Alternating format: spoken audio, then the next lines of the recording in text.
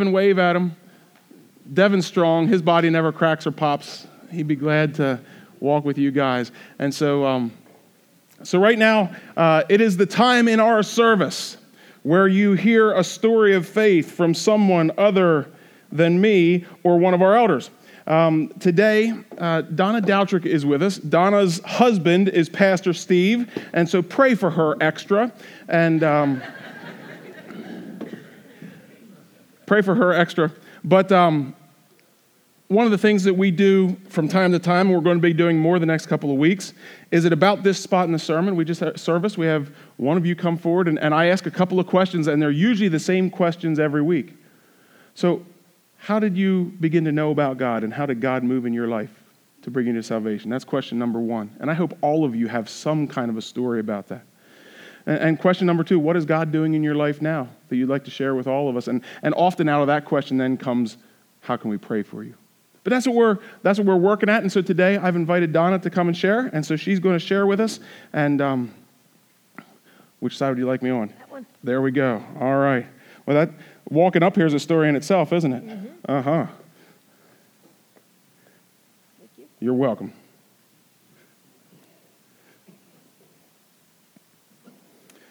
And so, Donna, tell me, you've been walking with the Lord for a long time. 60 years. 60 years. 60 years. Very good. And so none of your body cracks or pops when you stand up, does it? Nothing breaks either. Nothing breaks either. What can you tell us about how God began to work in your life and kind of get your attention about him?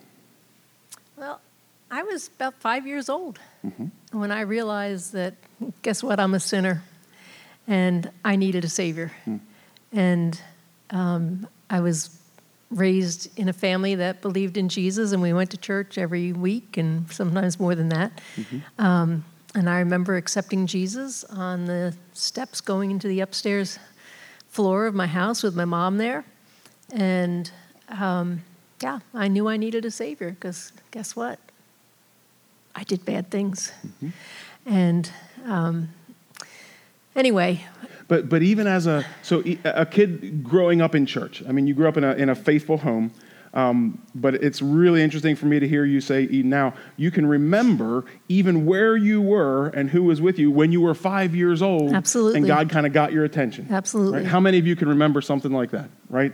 This is why it's good to hear each other's stories. Yeah. Yes. Thank you, Donna. Yeah, and I grew up in a church, an evangelical, fundamental, independent Baptist church. Evangelical, fundamental, independent Baptist. That's a lot of descriptions. That's a lot of descriptions. Well, how long are we going to have to sit here today to get to the bottom of this story?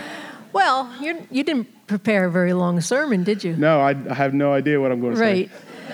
Right. So, which basically, if you don't know, that means it was legalistic. And I knew a lot about God, but I also knew that God was someone who was out to maybe, I don't know, he was mad at me. Oh, so you kind of grew up, one of the attitudes that was around was that God is mad at you, and so you better act right. Exactly. Get in shape so that God's not mad at you. Yeah, because there's this whole list. That's that legalism. Follow the rule. There's this whole list of things that you don't do. Yeah. You know, Christians don't do this. But what about the other side? The other side of what Christians do. You know? It took me a long time in life, probably into my 30s, to realize that God's got a grace. And he loves us. And he's not up there, acting as judge and jury. Not just waiting to strike us down. No. And not just waiting to see us fail. But he wants us to succeed. And he loves us so much that he's just waiting. He's waiting for us to come to him, no matter what. And that was a big, big lesson. It changed my life. So God's a God of grace and a God of love. And I think one of the first books that I read that really influenced me was Chuck Swindoll's The Grace Awakening. Just looking at God from a different angle, and not as someone who's out to get me or is holding me down and holding me back from different things, but he's there to help me succeed and help me become more like him without this list of things that I shouldn't do and can't do. But guess what? I can do a whole lot of things, and there's no problem with that. So you had kind of you've been around church your whole life. Oh, You yeah. had a big experience of salvation when you were 5, and then in your early adulthood, 20s and into your 30s, kind of an awakening, a new experience of more of God, Right. of His grace Yes. and love. So fast forward, kind of coming up to today. What's your story right now? What is God working? God's been moving. What's God moving right now, Donna? Well, as most of you know, I broke my foot 7 weeks ago.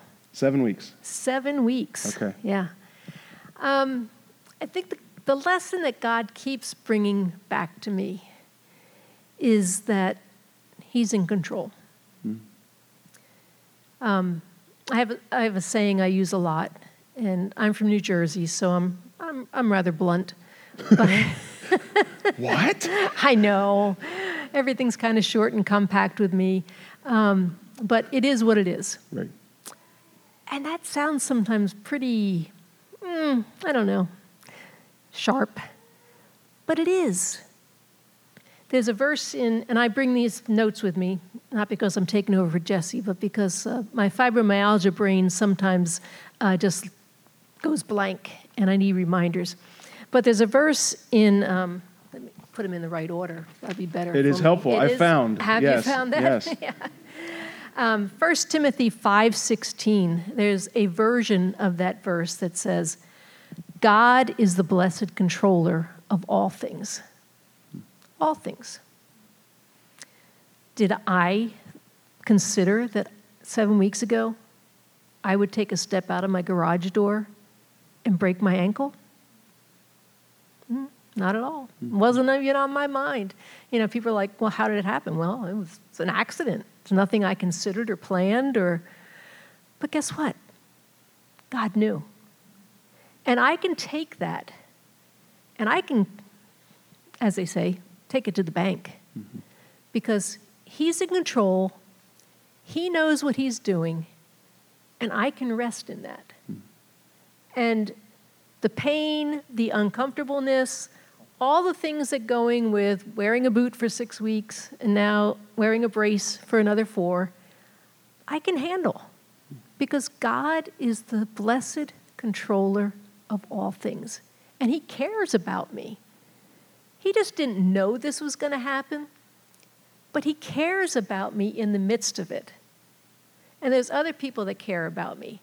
And, you know, sometimes we tend to think that the world isn't going to go on without us. Guess what? It does. I spent many days in my recliner with my foot propped up. And the world still goes on. And God moves, and God does His thing without us. And it's okay. Because He doesn't need me. He doesn't need me. He uses me in spite of myself. But He doesn't need me. And He's got everything taken care of. And He cares about me, and He provides for me in the midst of whatever's going on.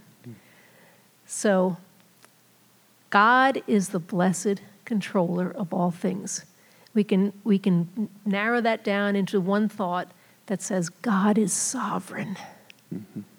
God is sovereign. And He's going to do... He's in control. He knows. He's got this. And He's going to do what He's going to do. Yeah. So,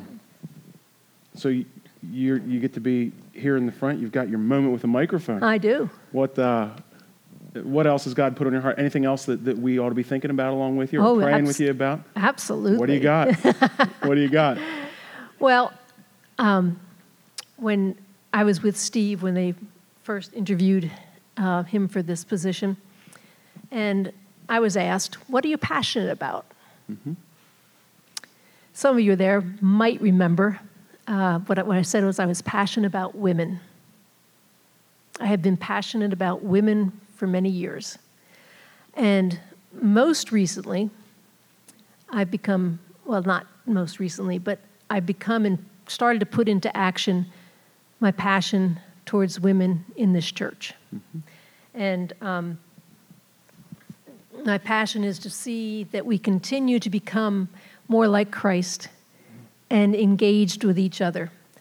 Most recently, excuse me, I've proposed to the elders that I be allowed to begin a formal women's ministry here at Waterway. The event you have seen listed in your bulletin for the last few weeks, and it's raised some questions like, what is going on? What's going on? That's good. Oh, the December 2nd. The December 2nd. Yeah. Yes, December 2nd at 7 p.m. It says something about a women's event, right? And some of you have said, well, what is this? Well, that's the official kickoff for our women's ministry. One of the things I've talked to a lot of women over the last year, and one of the words that keeps coming up is connection. I don't feel like I'm connected with other women in the church. I might be in a small group, and I know those women, but I don't get a chance to spend any time with other women. December 2nd, 7 p.m. This is your chance. We're going to get together. We're going to have some food. We're going to sit and talk. We're going to have some music, some holiday music. We're going to be looking for some of your insights into what you'd like to see included in your women's ministry. So this is kind of a kickoff. It's not as if there's 94 things planned for the next 3 years. This is kind of a kickoff to say, let's get together and sort of figure out together what this looks like, how we can be women focused on Christ together. Right. Is that what I'm hearing? Yes. I think, as I've talked to Donna about this before, right? This isn't news to me, but that's kind of how I've heard you thinking about things, and you and some others. Right. This is not just the Donna show, right? There are. Oh yeah. Right. There are others who are part of this, even though you're the one that's right now talking about it. Yes. Yeah. So I'm looking to get women who, we were at Medium Mennonite, and we were all shoved in that little building. We've been here almost 4 years. We moved here in January of 2020, right? Okay. So it'll soon be 3 years. 3 years. Yeah. And so Steve and I have been here 4 years. Mm. And I don't remember a women's event in the entire time I've been here. Mm-hmm. And it's like, you know what? It's time. It's time for women to get together. And I don't know what God has planned for us, coming up, but I'd like to see us begin getting together again, so we can just sit and talk as women, share, learn from each other, intergenerational, being able to help each other along the way. There's nothing like women helping other women. Mm-hmm. And that's my desire for our group. Couple things. Mm-hmm. You ready? Talk to them. I'm not going to be there. Well, I don't know if you're going to interrupt me again or not. Oh, we'll see. I don't know either. I know. This is going to be a ticketed event, okay? Free tickets, but to help us plan, we would like to know how many people are coming. So after the service, out to the right of the doors, we will have a table there. Liz Oberholzer and I will be there. There will be a table, and you can pick up your tickets. If you're able to come, get a ticket. That way we can plan for who's going to be there, and don't have too much food or not enough food or things like that. And if you would like to help the fellowship committee by preparing some delectable treat that you just want to share with us, you can sign up to do that as well. Okay, so who's invited? Okay, women from Waterway, ages 18 through 99, okay? There's a 100-year-old lady in the back very offended right now. I know. She'll call me too, or email me, right? This is not an open event. This is not, I'm going to bring my friends. This is for us, okay? because we're going to do some planning, we're going to do some talking, we're going to have some fun. So this is just for us, all right? I know that sounds weird, but this is our time. So if you would like a ticket, just turn right outside the main doors, and Liz and I will be there with tickets after the service. Very good. Okay? Hope to see you. Anything else while we're sitting here? Last chance for now. Jesse's got a great sermon plan for you. Yeah. I hope so. Yeah. We'll see. Okay. All right. Thank you, Donna.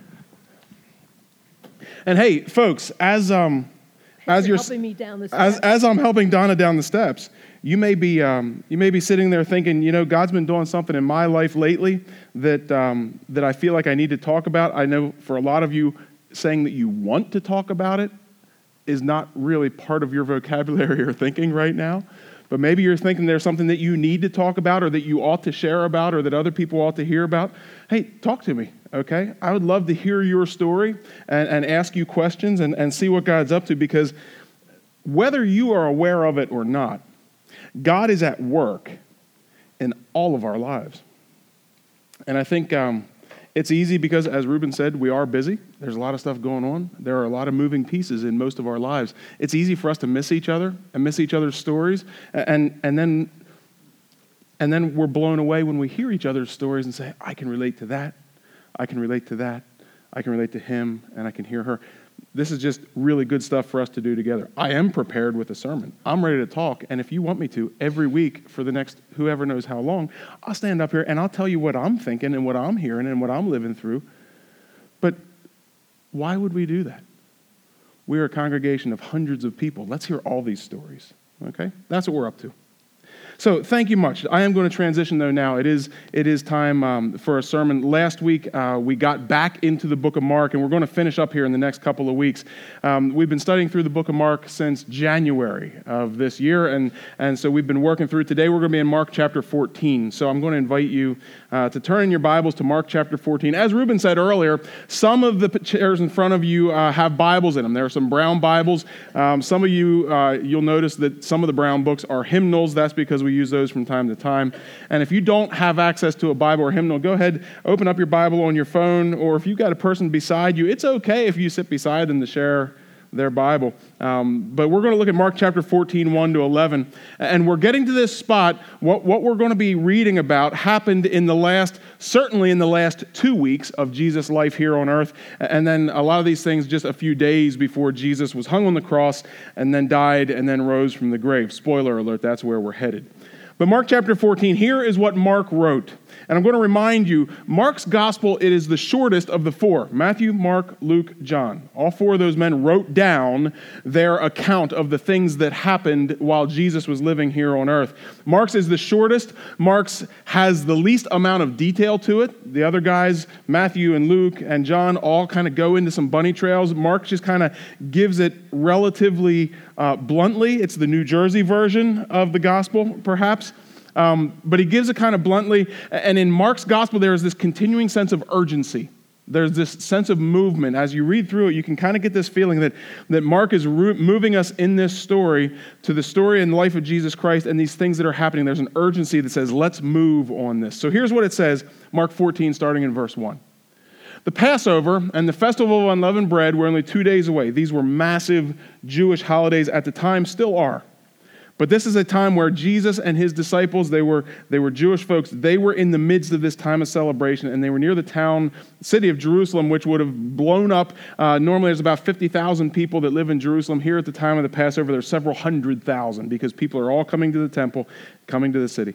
Passover, Festival of Unleavened Bread, 2 days away. Chief priests and the teachers of the law were scheming to arrest Jesus secretly and kill him. So before it even happened, there are religious leaders who want to kill Jesus. He's causing a ruckus. Things are out of their control, and things are not moving the way they think they ought to. Jesus is not acting the way they think they ought to, and they're convinced that he has been committing blasphemy by saying that he is the Son of God. And of course, according to the Old Testament, if you are a blasphemer, you should die. And so this is some of the context of what's happening here. There are people scheming to arrest Jesus secretly and kill him. Verse 2, but not during the festival, they said, or the people may riot. Because at this point, Jesus has been ministering for about 3 years, very publicly, very much out in the open. You can read Mark 1 through 12 to see all that stuff. Jesus has been ministering. Crowds have been following him. People have been seeing him do healings. They've been seeing him bring people back to life. They've been seeing Jesus and hearing his teaching and thinking, this guy has authority that nobody else has. Lots of people are following him, but you can see there are many people who rejected that whole thing and are trying to kill him. Verse 3, while Jesus was in Bethany, there are many who think that this is kind of remembering back to a couple days ago. There's a parallel passage, if you want to put your thumb and finger in your Bible, in John chapter 12, John recounts the same event here, but just as if you were to ask me, hey, what happened in the Phillies game last night? And then as you were to go ask Jaden, hey, Jaden, tell me about the Phillies game last night. And then if I were to ask Kate, write down a page about what happened in the Phillies game last night. Jaden and Kate and I would all write down what happened in the Phillies game. We might give you the same final score, but there are probably different things that we're going to remember. Jaden's going to remember this part of it. And I'm going to spend 3 pages writing about that catcher who leaned in like this for that other part of it. And Kate's going to say, I don't care about the Phillies. But in the third inning, in the time that the third inning was, I had this really great conversation with my friend, and here's what we talked about. And all those things are true, and all those things come out of the story. What happened during the Phillies game? Mark tells his story of how things went, and John, in John chapter 12, tells his story about how things went, and they line up, but you'll see there are different details that come out. But here's what Mark said. While Jesus was in Bethany, reclining at the table in the home of Simon the leper, a woman came with an alabaster jar of very expensive perfume made of pure nard. She broke the jar and poured the perfume on his head. Now, as we look at Mark 14, 1-11, and as you look at John 12, if you're curious about that, you'll see these two stories. John brings out a few additional details. John tells us that although Simon is hosting, recorded in Mark, John says that Lazarus is there. We see that in John 12. And we see that Lazarus' sister, Martha, is serving the meal because, of course. And if you compare some of the other Gospels, the Gospel of Luke, it tells us about this Lazarus and this Mary and Martha. Lazarus is the one who was dead, and Jesus brought him back to life. He's one of Jesus' friends. Jesus knew him well.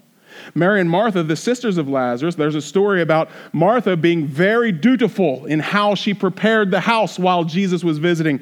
And Mary was not paying so much attention to the work and to the hospitality. She was sitting at the feet of Jesus. Martha got mad, said, Jesus, aren't you going to tell her to help me? Jesus says, no, she's paying attention to me. This is a good thing. Martha, relax. Okay? So we know by putting together Mark 14 and John 12 that Jesus is now at the home of Simon the leper. Lazarus is there. It's not just the 12 disciples. Lazarus is there. Martha is serving. And while Mark doesn't name the lady, he's telling a quick story. He's trying to move us towards the resurrection. John gives us the detail and says that this woman who comes in with an alabaster jar of very expensive perfume, her name is Mary. Now, this alabaster jar of perfume, it's kind of like a single serve pack. At least she used it that way.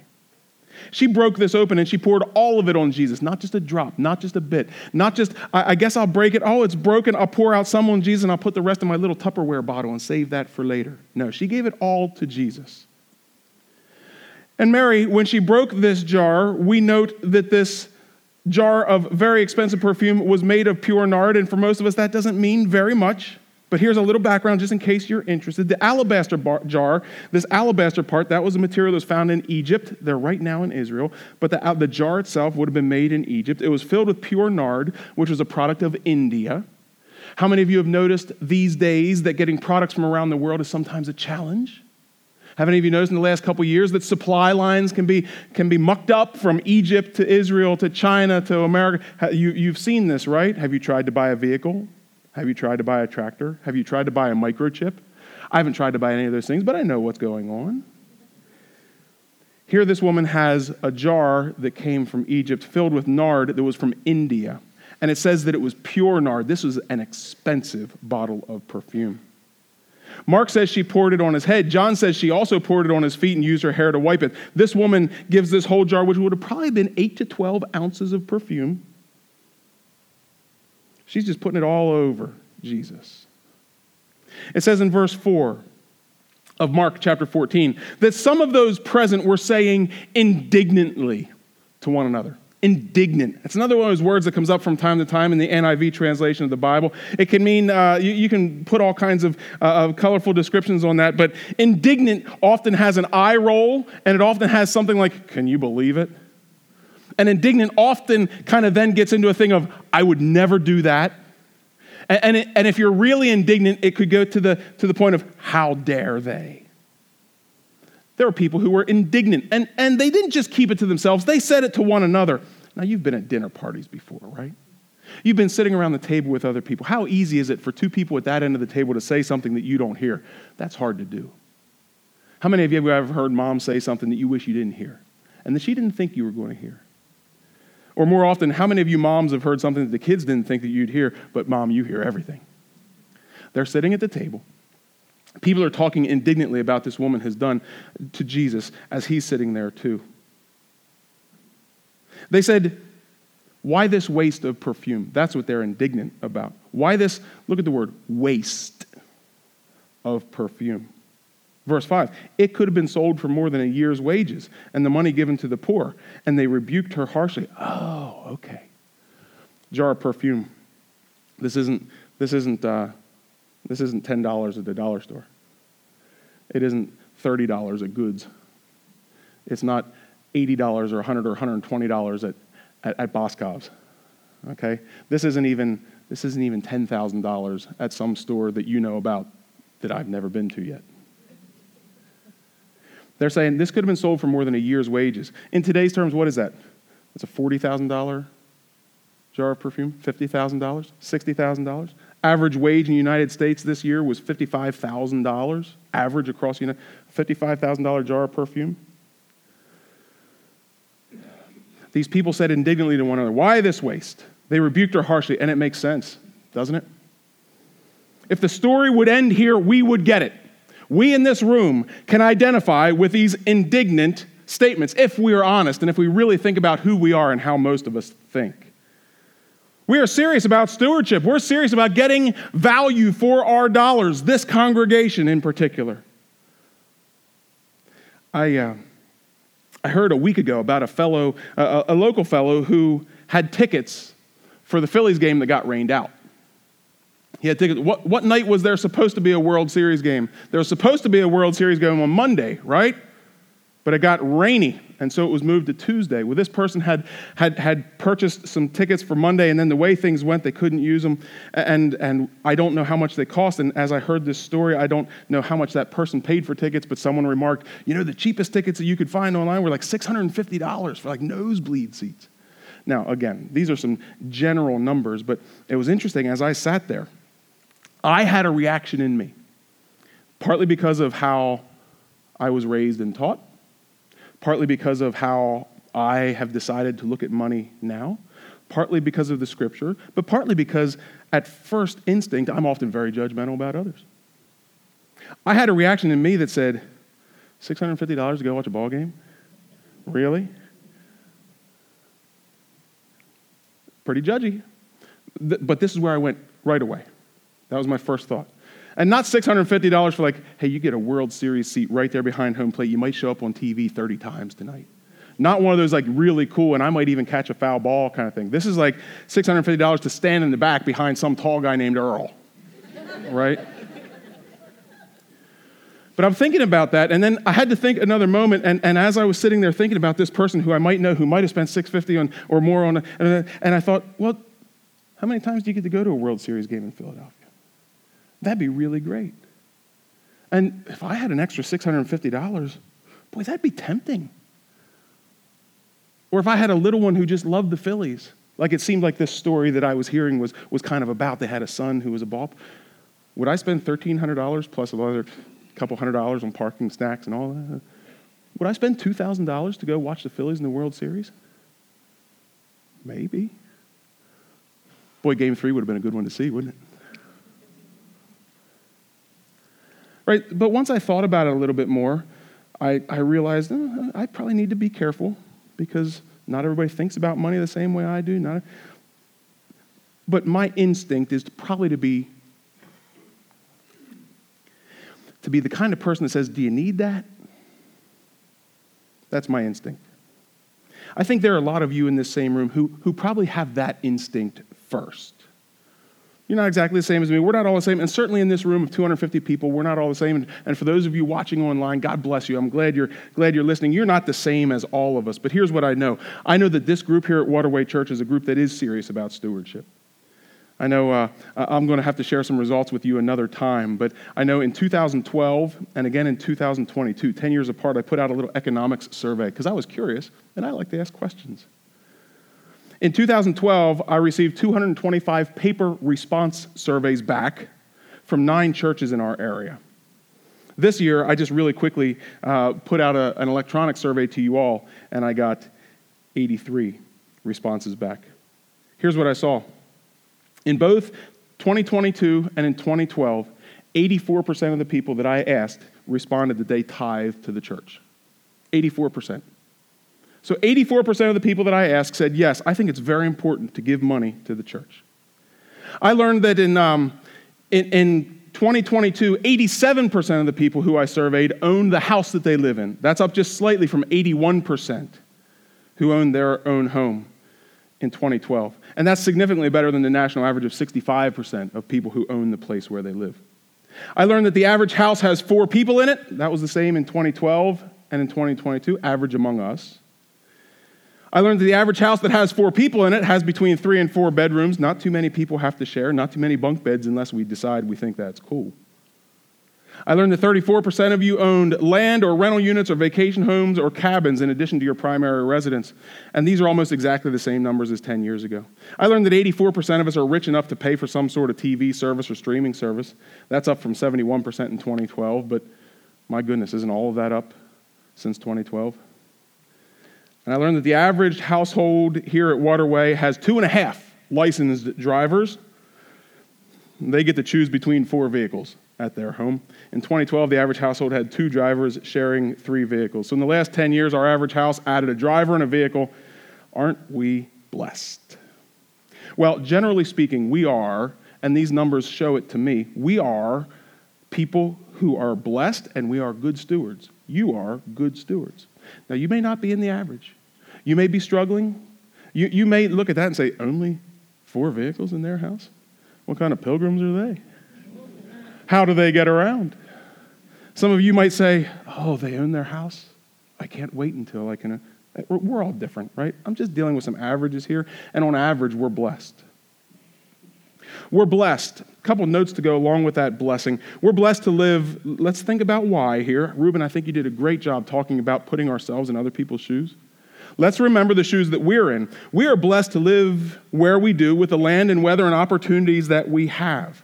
For example, this week, we wrapped up some numbers on our growing project. Our growing project, this is where we grow corn. The corn was harvested these past 2 weeks. It was taken to the mill. And we know that on how many acres, Ross Johnson? Oh, Ross is in children's church. There he is. How many acres were there, Ross? There were 24 acres of corn that was planted back in the spring with donated seed on donated land by people donating their time to drive their donated equipment. We know that 24 acres of corn was planted, and we know that now that the numbers have come in, we average 248 bushels of corn per acre. Now, if you are like me, you might say, I don't know what a bushel is. I don't really know what an acre is. Is that good? If you ask one of the farmers in the room, they'll tell you 248 bushels an acre is very good. That's a very good crop. And all things considered about that crop and where it was, a really, really, really good crop.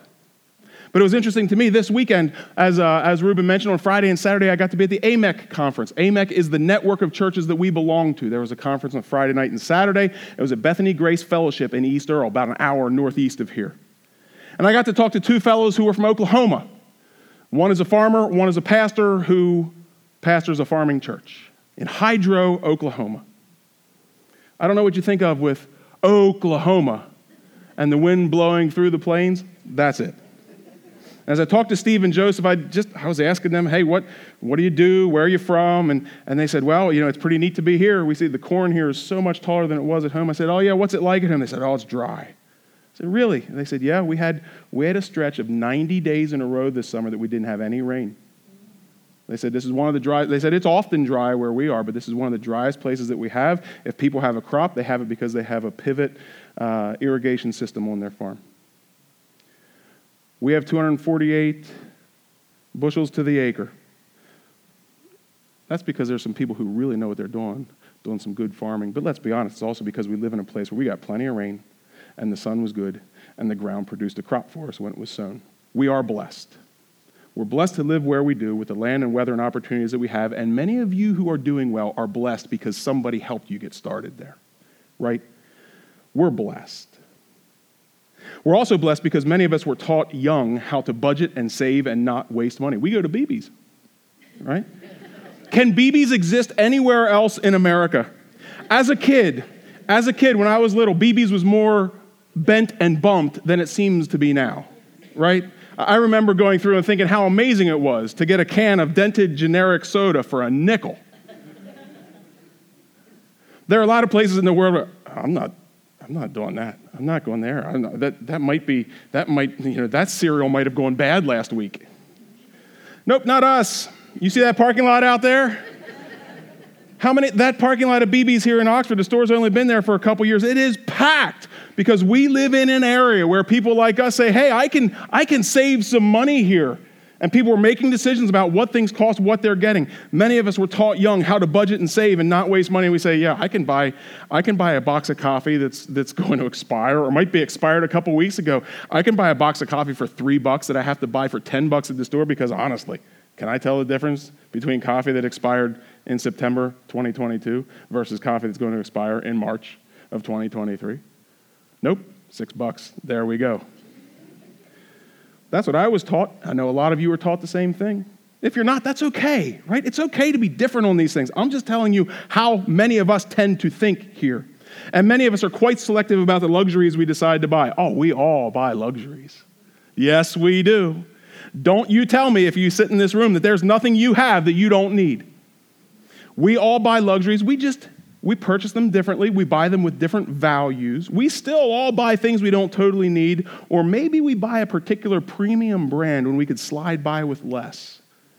But most people in this room don't spend their money or buy luxuries haphazardly. People think through which premium brands bring quality and longevity, rather than just chasing labels. In general, that's what I see and that's what I know about you here.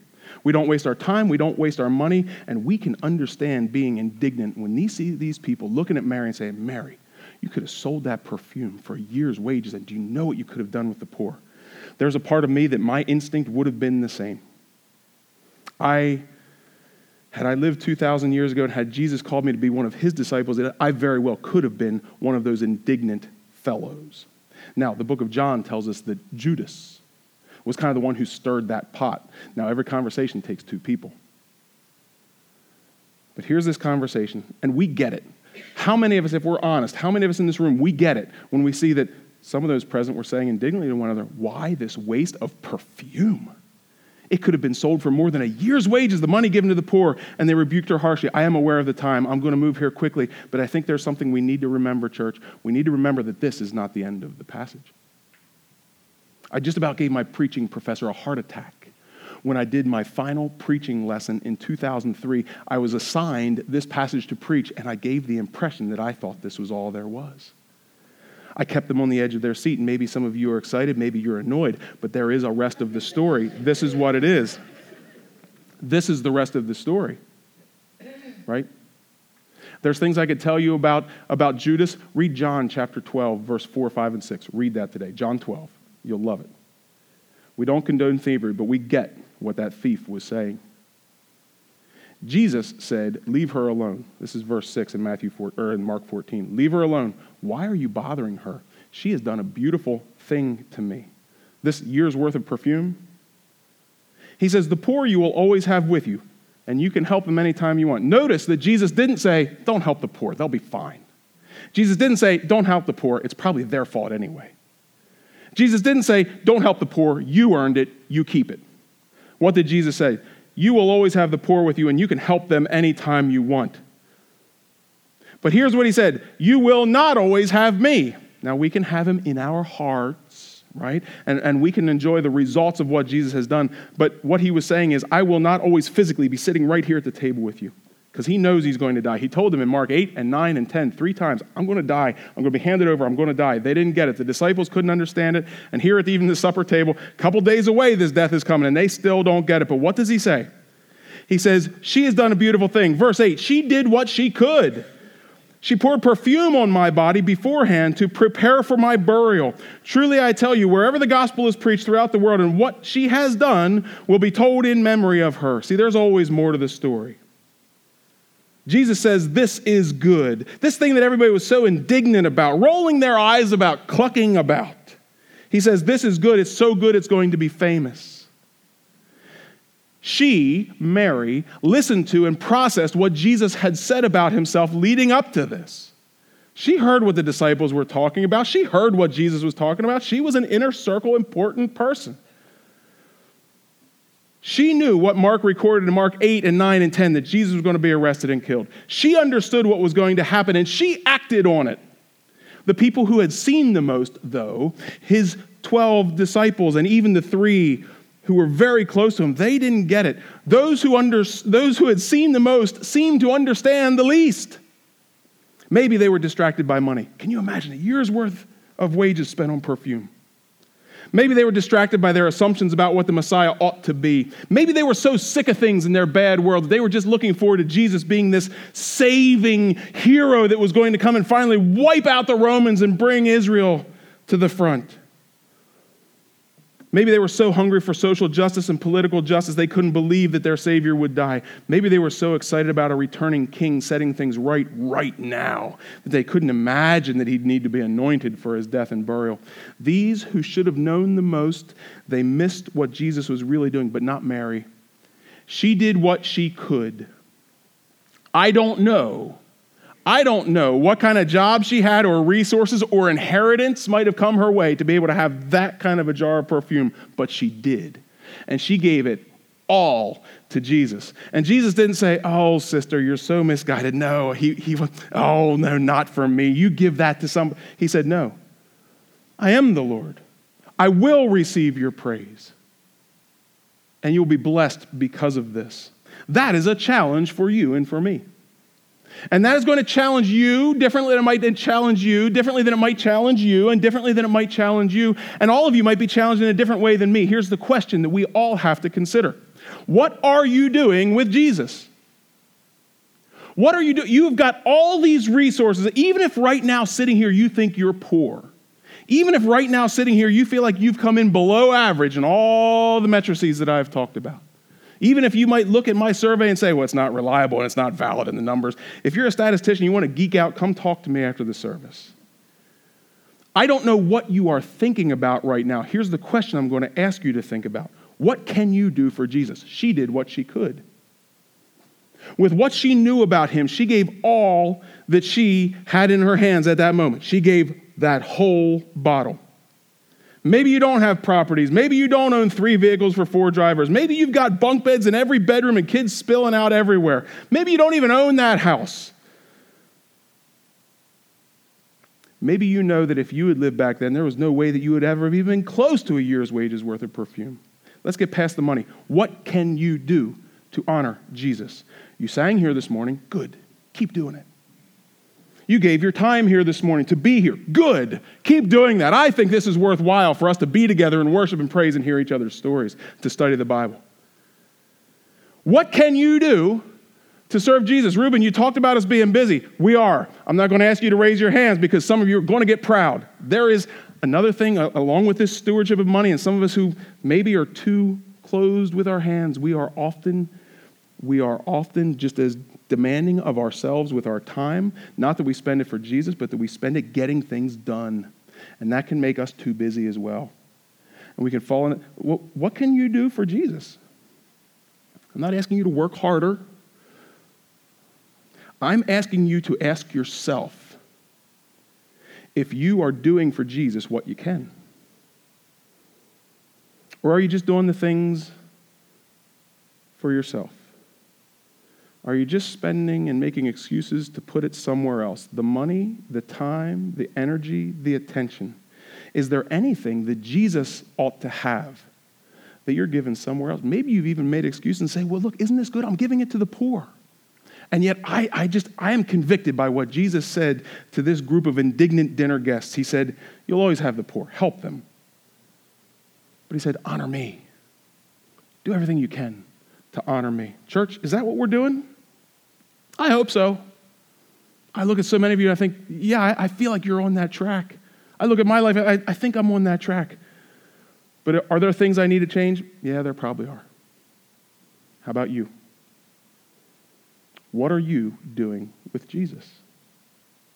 Oh, we could keep going, but I'm going to stop. Can you pray with me? Worship team, would you come forward and get ready to lead us in this closing song? Lord Jesus, we honor you. Church, can you say amen? Lord, we honor you and we praise you. Church, can you say, Jesus, we praise you? Lord, we are here now, and some of us don't even know why or how we're here now, but we are here right now. And so we are endeavoring, we're trying to be in line with you. We're trying to offer you what we ought to offer. We're trying to respond to you in love, not just out of duty. Lord Jesus, we're trying all of this. Holy Spirit, would you please come and fill us so that this can work out the way it needs to be?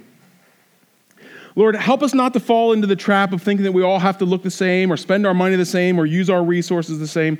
But Lord, help us to remember that we ought to be giving you all that we've got because we're yours. Lord, help us to remember that no matter how we are blessed, that we're called to serve you, we're called to look out for each other. Lord, help us to remember that you are a God of riches, and you can replace everything that we might have given away that we would end up needing later. Lord, help us to remember that if we're rich and we've got friends who are not so rich, it's our job to be open-handed to them. And Lord, help us remember that if we're poor,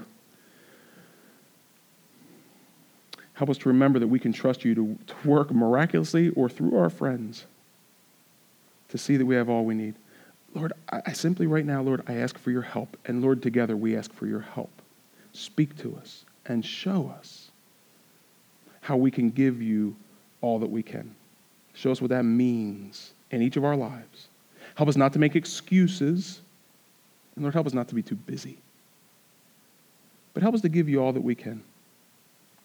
Lord, we need you to stir in our minds right now to apply this well to our lives.